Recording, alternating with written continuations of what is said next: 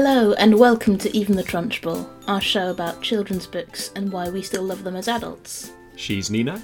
They're Matt. And we think that children's books are for everyone because we've all been kids. Even the Trunchbull. They're all mistakes, children. Filthy, nasty things. Glad I never was one. From Roald Dahl's beloved Matilda, despite her protestations. Each episode, we review one picture book and one chapter book. We started off with books that we read as kids, but if you've got a book that you'd like us to review, especially if you are currently a kid, please get in touch. You can email us on eventhetrunchbull@gmail.com or catch us on Twitter @TrunchbullPod and on Instagram @EvenTheTrunchbull. And this month we're reading books about wishes, about wishful thinking. I'm going to tell you about those books in a minute, but first just got a little announcement. After next month, we're going on a little bit of a hiatus, right? Yes, so we're going to do the April episode, which will take us neatly round to 3 years. Yeah, 3-year anniversary. And yes, and then we're promptly going to go and have a nap. We're going to take a few months off. Just need a bit of time to recharge. In particular, much of my income tends to come through funded projects, which I don't have any of at the minute. I need to get some. Writing funding bids is very long and very boring and very necessary. So I'm going to spend a bit of time doing that. And then we'll miss you very much and come back into your lovely little ear holes once we've got a bit more collective capacity. Yep. And our books are Knock 3 Times by Cressida Cowell and Wishes by Monty Van. We're going to start with Knock 3 Times. You might know her better for the How to Train Your Dragon series. Right, yes, of course. My little brother was big into those. Yeah, they're really good as well. This is her series for slightly older readers. The series is called The Wizards of Once, and this is the third in a 4-book series. Which is where I've joined the story. But you reckon that worked, right? It worked as a standalone? Yeah, definitely. It's clearly not the final one in the story, which was something I realised because I had the audiobook, which is narrated wonderfully by David Tennant. When we did the favourite audiobook narrators call out. About half of all the responses were for David Tennant doing these books. And it is absolutely fantastic. It's a tour de force. Yeah, so I was happily listening along, and we're just getting to kind of this final bit where the children are on this escape, and then it's sort of chipped in with this like glossary description of different types of spells. So in the paper book, pages of the Book of Spells are just put in randomly? That's interesting. They must have just clumped them all at the end in the audiobook. Yeah, so they've just backloaded them. That's interesting, yeah. That does make more sense, because that sort of came in and I was like, this is a weird little interlude. And then it was the epilogue. I was like, oh, okay, this isn't the end of the story. But yes, so it worked fine. I think also, like, Cressida Cowell's narratorial style lends itself really well to jumping in the middle, because it's very sort of, I guess, Pratchett-esque in that it's a very direct address to... It's a very chatty narrator. The conceit is that this is all a true story that happened once in the Bronze Age, and the unknown narrator, who at the end of the whole series will reveal who they are. Yes. This is a story that they've found and have translated from oldie-worldy language. What that allows in terms of jumping in the middle is, like, if any bits that came up that were referencing previous books... There was literally just a little aside where the narrator went, what he's talking about there is this thing that happened in book 1 when, he held his hand on a witch stone but took it off too early, so the spell didn't work properly. That's what that means. Anyway, on with the story. So yeah, it was kind of completely fine. It's, especially with David Tennant reading it as well, like feels just being like read a story at bedtime or like round a campfire. And in the same way that like if you'd come into the room late, every now and again the person telling the story would be like, just for people who've come in late, what we're talking about here is this thing we talked about earlier. Yeah. You don't get the full like wrapped up ending obviously, but it's definitely like a standalone adventure. She's very economical with the setup as well. Like, there's a prologue in this that basically tells you what's happened in the first 2 books in about a page. Yeah, it just says, this is a story with 2 heroes, and here we go. Yeah. So do you want to tell us who those heroes are and where we launch into the story then, Nina? we've got what we think is 2 heroes and what is actually 3. So we're in the Bronze Age, and the British Isles are mostly covered with the wildwoods. But the warrior people have arrived, and they're part of a bigger empire. And they're clearing the woods, and their thing is iron, and technology, and agriculture, and war. They're sort of, I guess they're like the beginning of a game of Civilization. The new technological age, yeah. Sort of clearing forests to put down farms and build forges. But there were already people living in the wildwoods, and they're called the wizards. So in these books, it's important to note that wizard is a gender-neutral term for magical person, and witch is like a evil, completely different creature that also doesn't necessarily imply a woman. There are male witches in this. Yeah, and they're sort of like harpy They're sort of like... Yeah, they're very bird-like. Like anthropomorphized pterodactyls, kind of. The witches are creeping after them at one point, and they're going on foot to sort of stay low-key, and it talks about them, like, staggering along on, like, the elbows of their wings. And it's like, so gross. Cool, right, okay, so these are not human things. So, yes, so we have wizards, and we have warriors.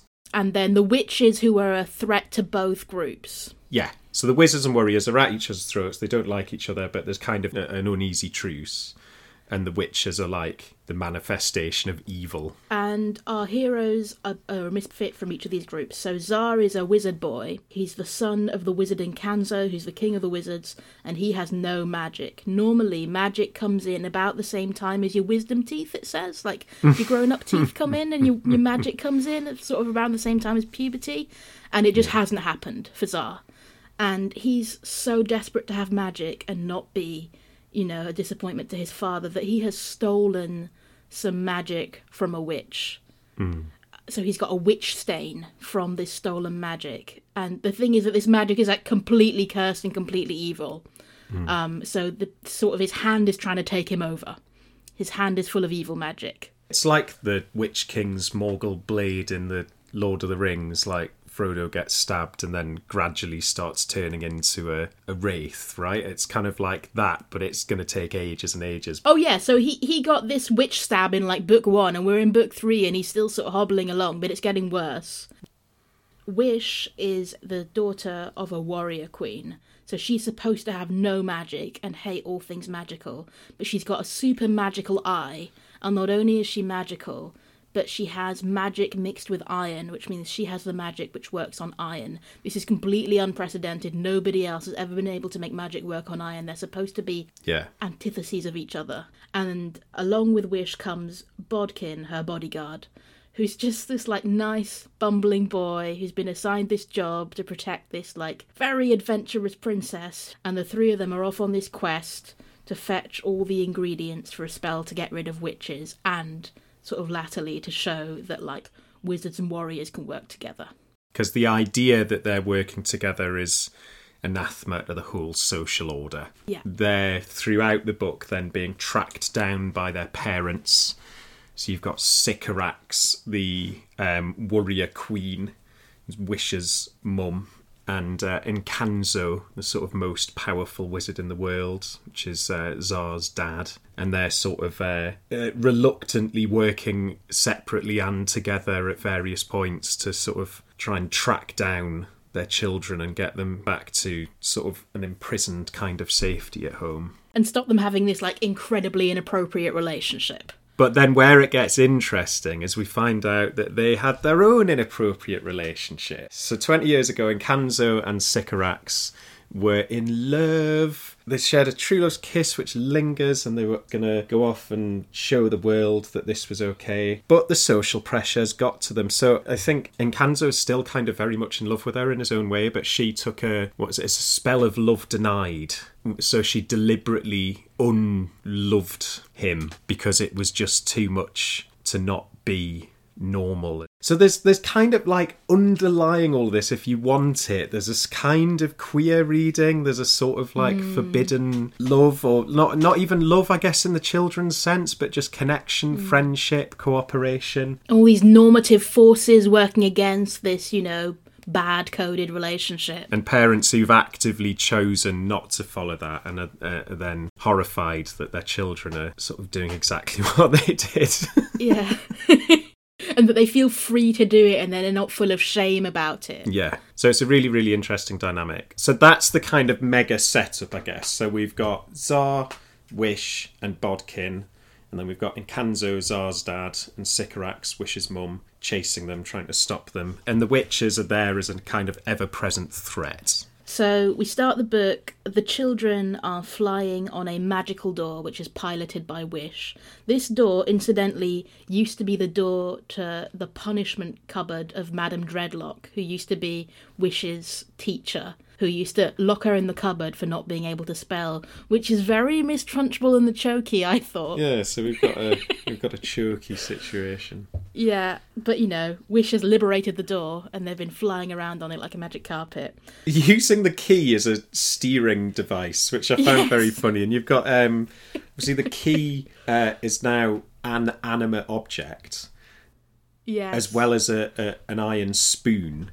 And the fork. So the fork and the key are both in love with the spoon. Yeah.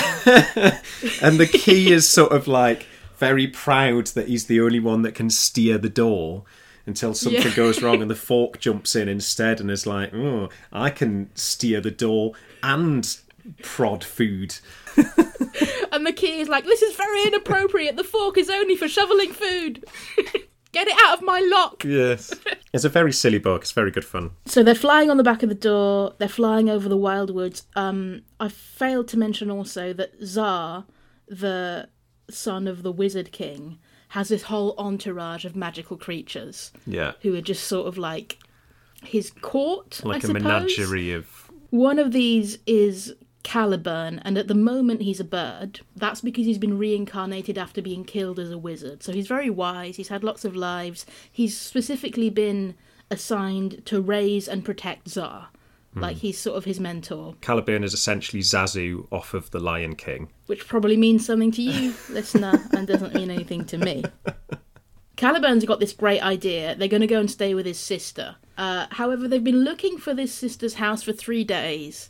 They've had no food, they're all getting a bit tired, and Bodkin is having doubts. Because Caliburn's only just remembered that he's got a sister as well. He hasn't mentioned her in the previous 2 books. And they're like, oh, it's difficult when you reincarnate to remember all your previous lives. It doesn't mean I haven't got a sister. And Bodkin's like, are you sure that she'll let us stay with her? I mean, like, there's a lot of us, and some of us are giants, and some of us are werewolves that we met in prison.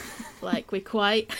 Who are like a whole host of characters who are always there and like barely ever mentioned. So every now and again it'll be like they'll mention the Snowcats and it's like, oh god, yeah, all of those guys are still with them as well. And Caliburn's like, yeah, sure. She's not as prejudiced as everybody else, my sister. It'll be fine. And then they realise that the forest is on fire. And it turns out this is no natural fire. This is a fire that has been set by the warriors. Because the warriors do this to clear land.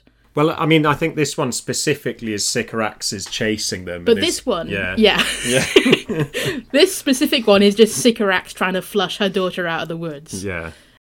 So suddenly there's like a big panic. The trees start screaming. This is a really evocative bit. Like the trees start screaming and warning all the things of the wild woods as a fire. And the narration mentions that it's very nice of the trees to do that because the trees themselves can't get away. They can sort of turn their leaves toward the sun, but they can't uproot themselves and run away. So they're warning everybody who can to move. Yeah. And then the trees are all going to die. Yeah.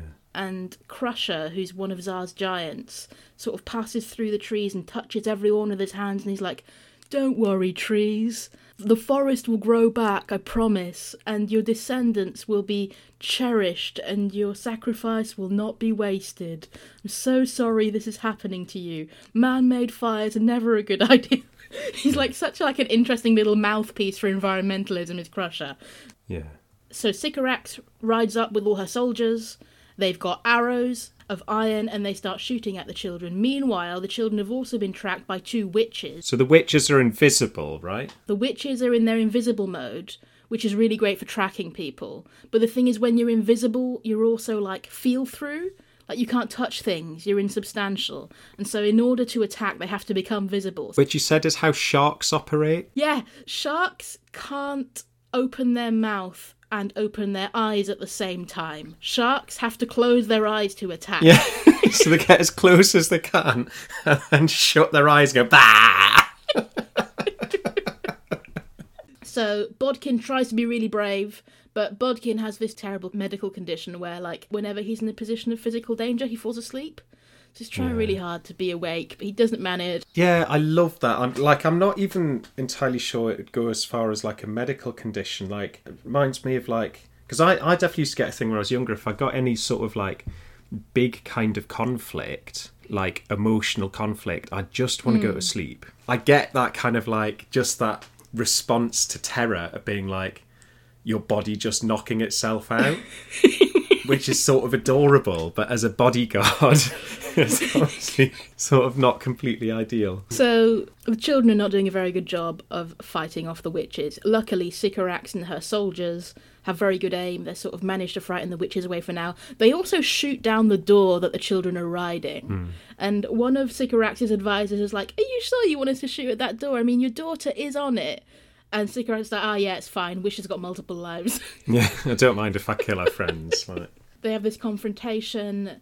Sycorax says all these really hurtful things to Wish, and this is sort of like one of the big threads I want to follow through this book is the relationship between the parents and the children. Sycorax is sort of terminally disappointed in Wish, and Wish has come from being really frightened of Sycorax, really hurt by her rejection, and her disappointment, to like actually getting quite brave and quite able to say like, no, I don't agree, I'm not pathetic. Actually, I like myself, and I'm not going to change for you, and I'm not going to do what you say. And her mum is always using her name as sort of an insult. Sort of part of why I picked this book is because Wish is called Wish. She says, oh, that's wishful thinking, that's childish. Like, she's always using her daughter's name as kind of a pejorative. I think that's interesting. She does it a few times in the book. Anyway, the kids manage to get away. The forest is still on fire. They're still looking for Caliburn's sister. And suddenly, a big bear sort of rescues them from the fire. And they're like, oh my god, who is this bear? And the bear's like, come on. Takes them to, like, a mound with a chalk horse, or is it a chalk dragon on the side? But you know what I mean, like, you've seen these. And then the bear transforms into a human woman called Perdita, and it's Caliburn's sister. And she's running a school for exceptionally gifted wizards inside this mound. She decides to keep them. And the kids, after like 2 books of adventuring and running away and having no parental supervision and no help from grown-ups, enroll in this school for a few months to sort of like regroup, skill up. Also, Perdita has one of the ingredients that they want for their spell to get rid of witches, and so they're hoping that she'll give them that ingredient. She doesn't really trust them with it. And I think that's where we'll stop with the synopsis. Cool. I'm going to give a little example of like the narratorial voice to start with. Here we go. I wish I could describe the food that was prepared that midwinter's evening and the careless way that they enjoyed it, for it truly was delicious. Perdita made it all, and she was the most excellent cook, for until you have tasted nettle soup mixed with magic, you really have not tasted heaven. But sadly, I can't entirely concentrate on how scrumptious it all is. Unfortunately, I'm the narrator, so I can see beyond Pook's Hill, the cosy dome of chalk horse and green grass that is protecting our heroes at the moment, and what I see makes me nervous. I can see the Knuckle of E.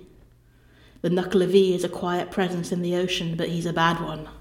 The way that the narrator sort of like, so this is a really cozy bit of the story and I really wish we could stop here, but I'm the narrator and I can see ahead and I have special powers and I gotta tell you there's a bad thing over there. Yeah. I really like that sort of like playful narration.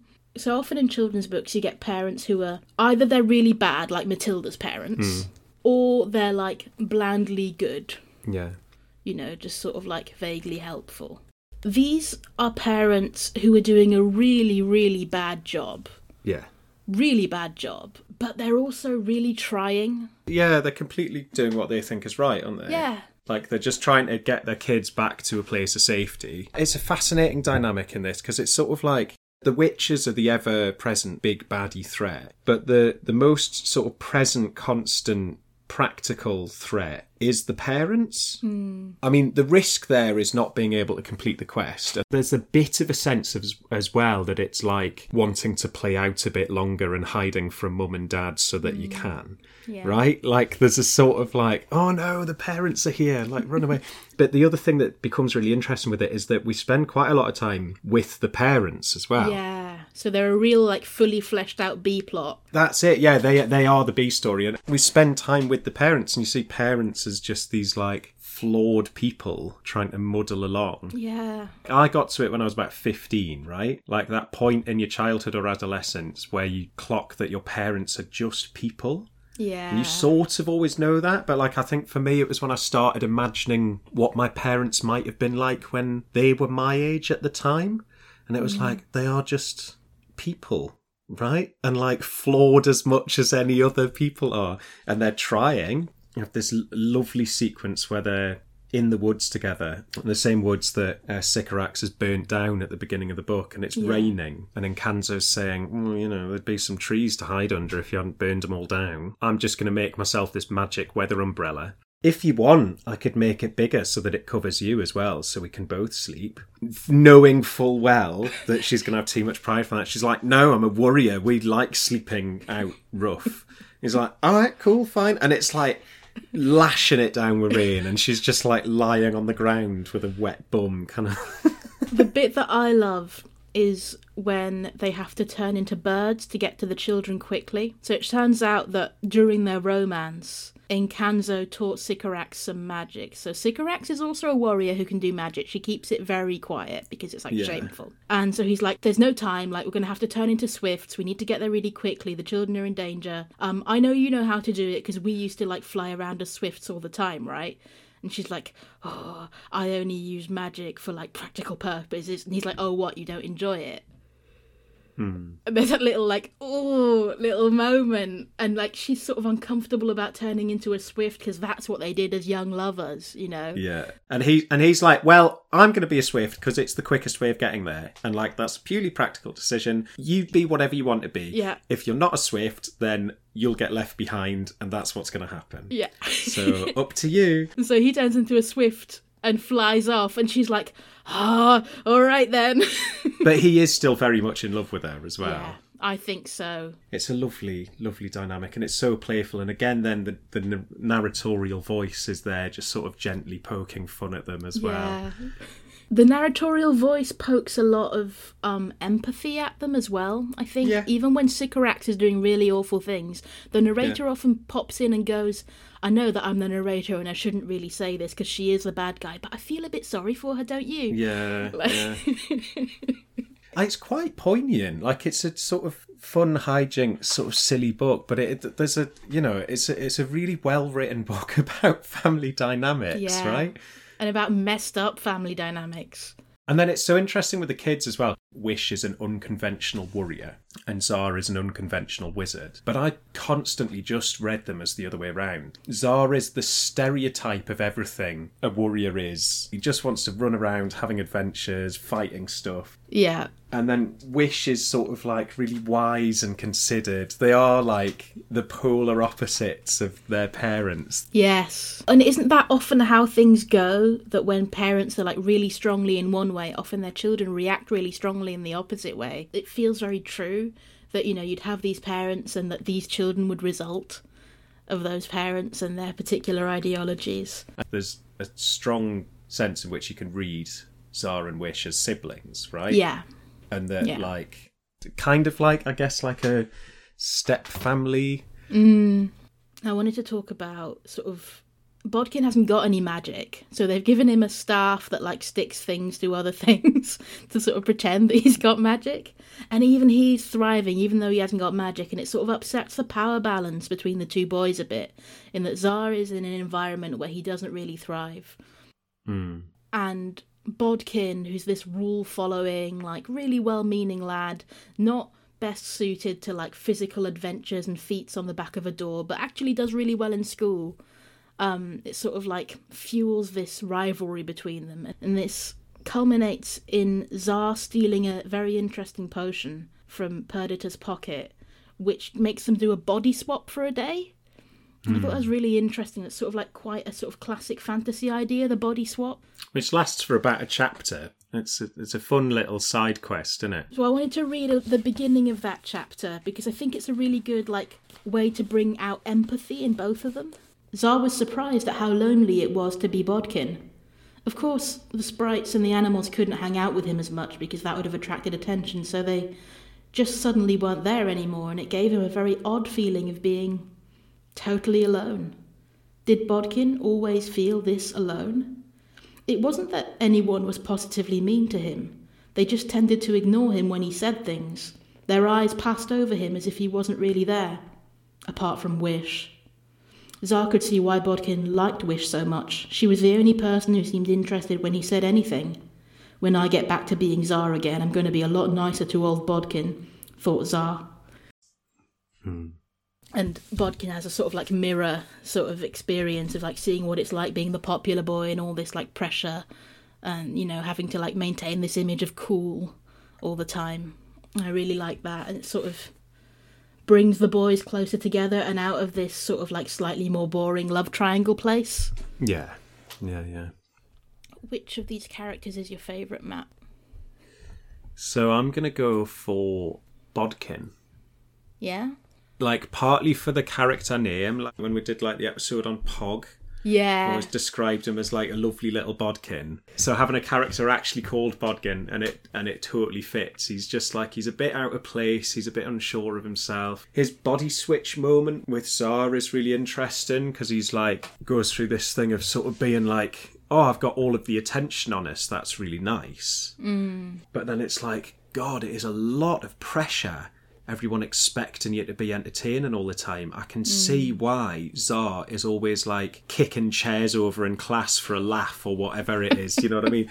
And I was just oh man, definitely when I was younger, when I was in school, I was a proper Bodkin. Just sort of on the fringes, vaguely useless, kind of trying to muddle along, do you know what I mean? Definitely saw a lot of myself in him. And I just think it's so funny, a bodyguard who can't get into dangerous situations without falling asleep. And he's fully aware of it. So there's dangerous situations right, I need to save the day here. I'm dangling up in the air. It's all really scary. Don't fall asleep. For God's sake, don't fall asleep. And an honourable mention for me would be, is it the Piskies in Pook's Yeah, Hill? the Piskies. The Piskies. So they're just these little sort of, not sprites, because they have a rivalry with the sprites, but these little sprite-like creatures. They're just this gaggle of excited children who are desperate to spread any news and gossip possible. Sort of go, no one must know that these children are here, okay? You're not to tell anyone. No, we won't tell anyone. We won't tell anyone that there's a fox, a giant, 2 cats. 9 useless sprites! All of them green. Warrior girl, a wizard boy, and a sleepy bodyguard. We won't tell anyone all that! Yeah, and then the narrator will cut in going, and they immediately fled off towards the dinner hall to tell as many people as they could. They were a lot of fun. How about you? My very, very favourite is Perdita. I just love her. I love her attitude to children. She's also, and I think you said this, a little bit careless. A little bit, oh, they've gone out to fight the Knuckle of E. Oh, well.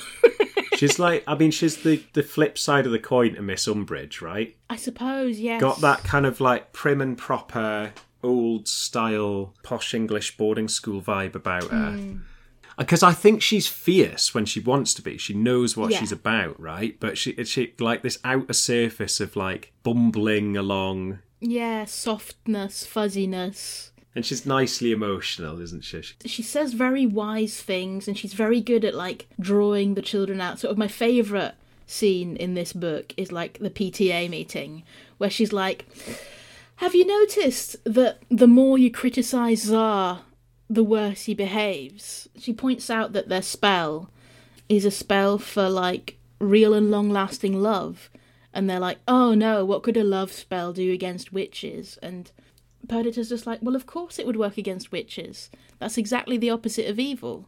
There's several tears in this spell, and she says, have you noticed that, like, tears are very important in magic, and that life is made up of good experiences and joy, but it's also made up of bad experiences, and those are valuable too, and sorrow is a valuable thing as well, you know, and she's very pro all the emotions. That's it, whereas Sycorax has, like, deliberately hidden herself from pain and sort of emotional difficulty, right? What do we think about Scariometer? It's not particularly high. Like, there are moments, obviously we've talked about, there's kind of probably the forest fire is one of the scariest bits. Yeah. Like, the rest of it, we have the final boss fight at the end that is scary, but is so tempered with humour and kind of that narratorial style of interrupting and commenting on people's particular approach.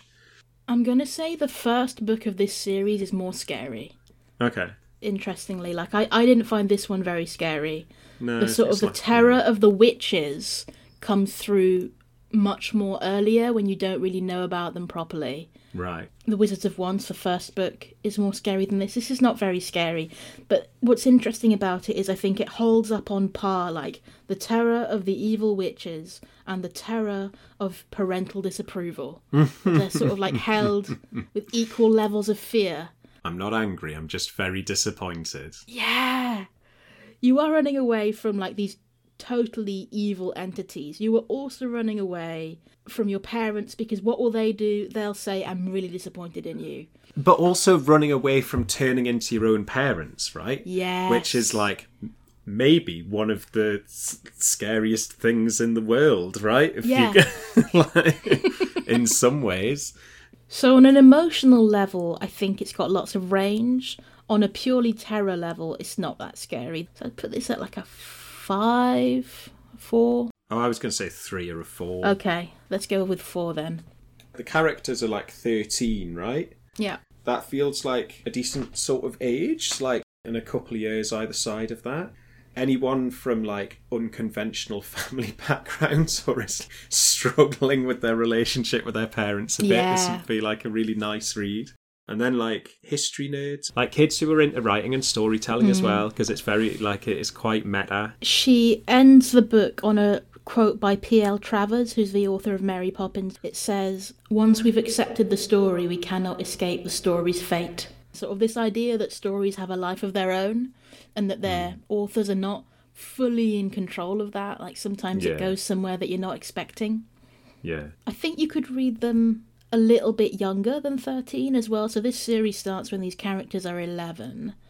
I think you could read them at like 9 or have them read to you a little bit younger, because we haven't really talked about this yet, but like, for such a thick book, and how many pages is it? 400 pages. It's fully illustrated throughout by Cressida Cowell. It's got much more like pictures in it than you would expect for like this long of a book. It's sort of surprisingly accessible. I think the audiobook makes it super accessible as well if, like Wish, you have dyslexia and it's kind of difficult to read the words on the page. I think it's intended, you know, for like people who might find this a bit difficult normally. And I think that's it for that one. Are we ready to move on to the picture book? Definitely, yeah. So our picture book is Wishes by Monty Van and illustrated by Victor Nye. Do you want to tell us about the story, Matt? Yeah, it's a lovely book, this. Beautiful. Very, very sparse. I think the whole text is something like 75 words or something like that. And it's a story about forced migration, essentially, like refugee experiences. That isn't in the story itself particularly specific to any particular refugee crisis. Like the author's note at the end contextualises it as kind of her own journey was moving out of Vietnam to eventually America when she was young, because her dad had fought on the losing side in the Vietnam Civil War. So maybe the pictures throughout the book have that context. It feels like that's the sort of setting, but it would apply to anything. And it's a really clever narration. I think actually I might just read a few of them. The night wished it was quieter. The bag wished it was deeper. The light wished it was brighter. The dream wished it was longer. The clock wished it was slower. I'll stop there. These are like one line per page, per double page spread of pictures. It's incredibly sparse with the words. And with this series of sentences structured like you just said, like the something wished it was something. Yeah. It's sort of all this passive voice stuff of all of these little elements of the journey that are almost sort of willing the journey itself to be easier. That's what I love about it, is like all of the stuff along the way is like on their side if it could be, but it can't. It's a very sad story. Yeah, and in the pictures as well, like the very first picture kind of just grabbed me for ages. And it's just like, oh, that's a really sad looking child. Just on the title page, which is just a shot through a doorway, and the little girl just sitting on the edge of her bed, sort of kicking her feet with her shoulders hunched, and it's just the expression in the picture is beautiful. And I guess these pictures, I'm not sure, they look like watercolors maybe, or like they look like they might even just be done with like a combination of watercolor and like felt pen. They look very like sort of almost like classic comic book style, but like just really detailed and so expressive. And like it feels like there's a little bit of a sort of manga style in there as well, like especially with the dog with the really big eyes. Yeah, it's beautiful. Yeah, we've talked a lot, I guess, with the picture books before about like when the words and the pictures work well together. And this is a really, really good example of that working well. It's a poem, right? And it's like it's a lovely poem. And works really nicely, and then the pictures just elevate that and give it all of the context. And there's like that trust from the words that the context doesn't need to be squeezed into the words because it's there in the pictures. Like it's a really sort of... It's a beautiful collaboration. Yeah. So the pictures sort of tell you that this family, so a mum and some kids is leaving, and they're leaving behind, I think, her granddad and a dog. And the picture that really affected me was the goodbyes. These are people who never saw each other again after this moment. And the children look young, and the grandfather's sort of holding the children to his chest, and you can see these tears going down their faces, and in the background there's just like a face of a clock, and the only writing on this page is, "The clock wished it was slower." Yeah. I find it incredibly moving. And then the family go off in a boat and get to Hong Kong at the end. It's a Hong Kong skyline that they reach.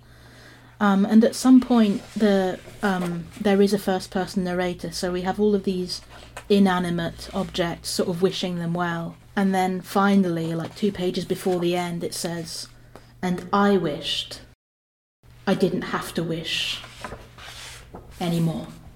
And that's the end. I think like the use of the passive voice is so interesting here. Like it's a piece of writing advice that you get given, which I think is rubbish, which is like never use the passive voice. I think this is like a prime example of how you can use it really well. I think it really shows that this journey isn't a chosen one. You know, there's so little agency in this. That's why I think the narrator herself doesn't even wish anything until very near the end. Is like there's no choice, and I think that's what it's really expressing.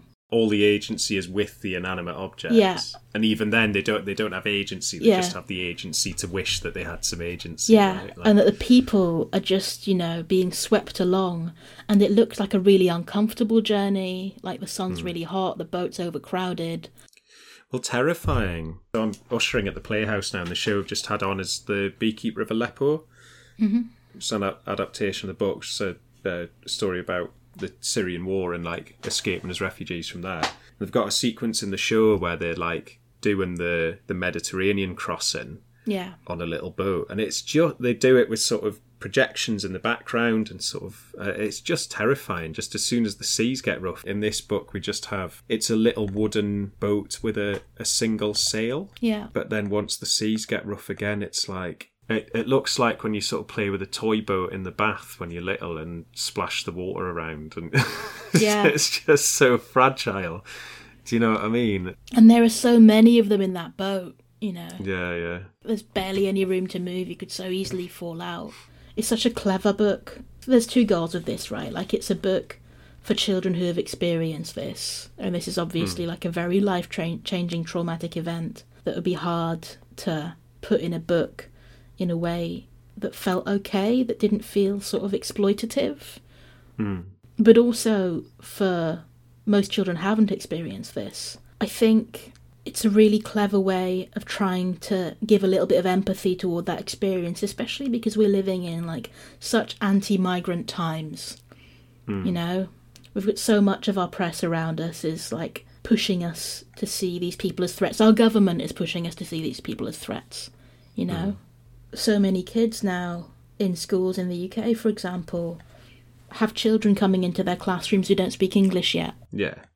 Who've maybe had experiences like this. And I think it's really good to have books around like this because it takes the onus off the child to explain what's happened to them personally. If you have a book like this in that classroom, you don't have to go and pester that kid for their story to be able to empathise and understand. You have a tool like this. It gives you an idea of the enormity and the trauma of the journey. I guess because it's not specified, like, I guess for the beginning bit I was going, you clock that it's like, oh, okay, this is a refugee story. Oh, I wonder which refugee story. And then immediately that kind of stops mattering. Yeah. There are clues in the pictures, like, there's clues to people's ethnicity, and there's, like, sort of... cultural clues as well. Yeah, it's like incense being used, and, like, the building materials of the houses. It's really useful having that context at the end of what the actual story was, but that, like, not interfering into the actual book before that, I think, is really useful as well. I think so too, yeah. It works really well without that note. I mean, almost like that note is for us, it's for the grown-ups, you know. Yeah, oh, definitely. But as far as the story goes, it doesn't matter, and it's not there for the children, really, because you don't need to make it super specific at this point. Like, this is trying to be a sort of generalist book. It's sort of like a very broad overview of something that's true for a lot of people, a lot of places in time and space. Well, that's it. If not generalist, then sort of universal, I guess, Yeah. right? Like, it's not overbrushing anything, but it's just like, this is, it's like a set of largely shared experiences. Yeah. I wanted to talk a little bit more about the art style. Like, I really love what Victor Nye has done with the textures. If you sort of look at, like, the textures of the floorboards, or the textures of the wood, especially on the boat, or the bricks in the walls. So often when you're drawing, you'll make a house look kind of pristine, because it's easier to, like, draw a completely clean wall than one that's got a few dents and dings in it, you know? And so a lot of, like, made up spaces often look sort of artificially clean and new. And I love that, like, the house that they've come from looks really lived in. You know, there's a little bit scratches on the wall, there's stains, and I like the way that it goes from, like, this very interior space of the house to this sort of, sometimes even on the same page, like, exterior spaces of the sea and the beach and the sky, and they're often sort of using, like, the incense to link those. And I looked into incense a little bit, use of incense in Vietnamese culture, and obviously, like, I'm no kind of expert in this, but, like, you've got a scene where the mother is using incense to have an experience with a photograph of somebody. We can assume that person's passed. Incense is used as a bridge between the physical world and the spirit world. Like, it's the smoke is sort of connecting you to the people who have passed. It's sort of a liminal space. And so then similarly, like in these pictures, on either side of the smoke are two different spaces, like the outdoor and the indoor. I thought that was really, really clever. It is a big 2-page spread, and there's no, like, it's not like in a cartoon where you would have, like, little boxes next to each other, like, neatly delineated. It's much more of a blurred boundary that's just made up by the incense smoke. I think it's really beautiful. Yeah, it's lovely, that bit. This feels like an opening to lots of different possible experiences, but a really gentle one. Like, it's a really gentle introduction to the idea of a migration story. It's a really accessible introduction to this kind of, like, really quite technical art style. It's sort of the opposite of Cressida Cowell. Like, Cressida Cowell makes you feel like, I could do that. This sort of feels like incredibly polished and technical. Did you have anything else to say about it, Matt? No, I think you've covered it. Okay. That was episode 40 of Even the Trunchbull. Thanks for listening. Once again, if you've any thoughts on books you loved as a kid, Or love now as a kid, let us know, or ask a grown-up to let us know.